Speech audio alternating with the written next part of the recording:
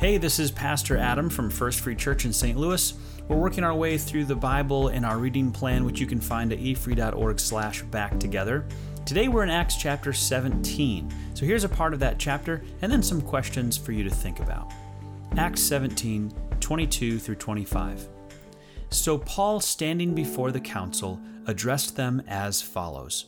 Men of Athens, I notice that you are very religious in every way. For as I was walking along, I saw your many shrines, and one of your altars had this inscription on it, to an unknown God. This God, whom you worship without knowing, is the one I'm telling you about. He is the God who made the world and everything in it. Since he is Lord of heaven and earth, he doesn't live in man-made temples, and human hands can't serve his needs, for he has no needs. He himself gives life and breath to everything, and he satisfies every need. Let's take a few minutes to think about some questions and dig deeper into this passage. The first thing I think of when reading this is how awesome and praiseworthy our God is. So take a minute right now to praise him for who he is and what he has done.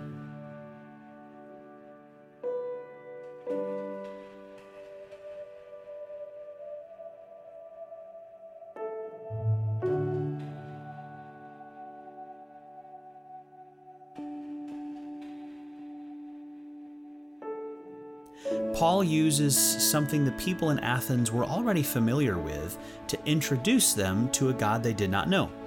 So how can we bring God to people in this world in a relevant and understandable way?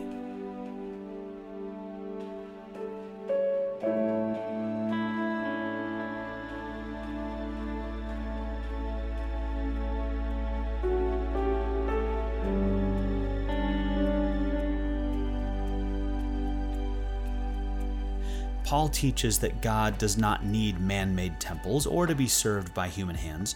What does this tell us about God, and what are the implications for our relationship with him?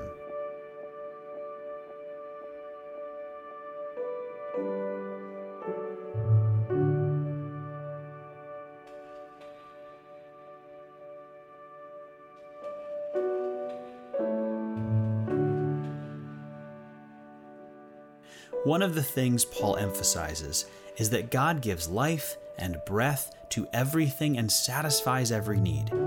How does this understanding of God's sovereignty and provision impact your attitude toward material possessions, the idea that God can satisfy every need?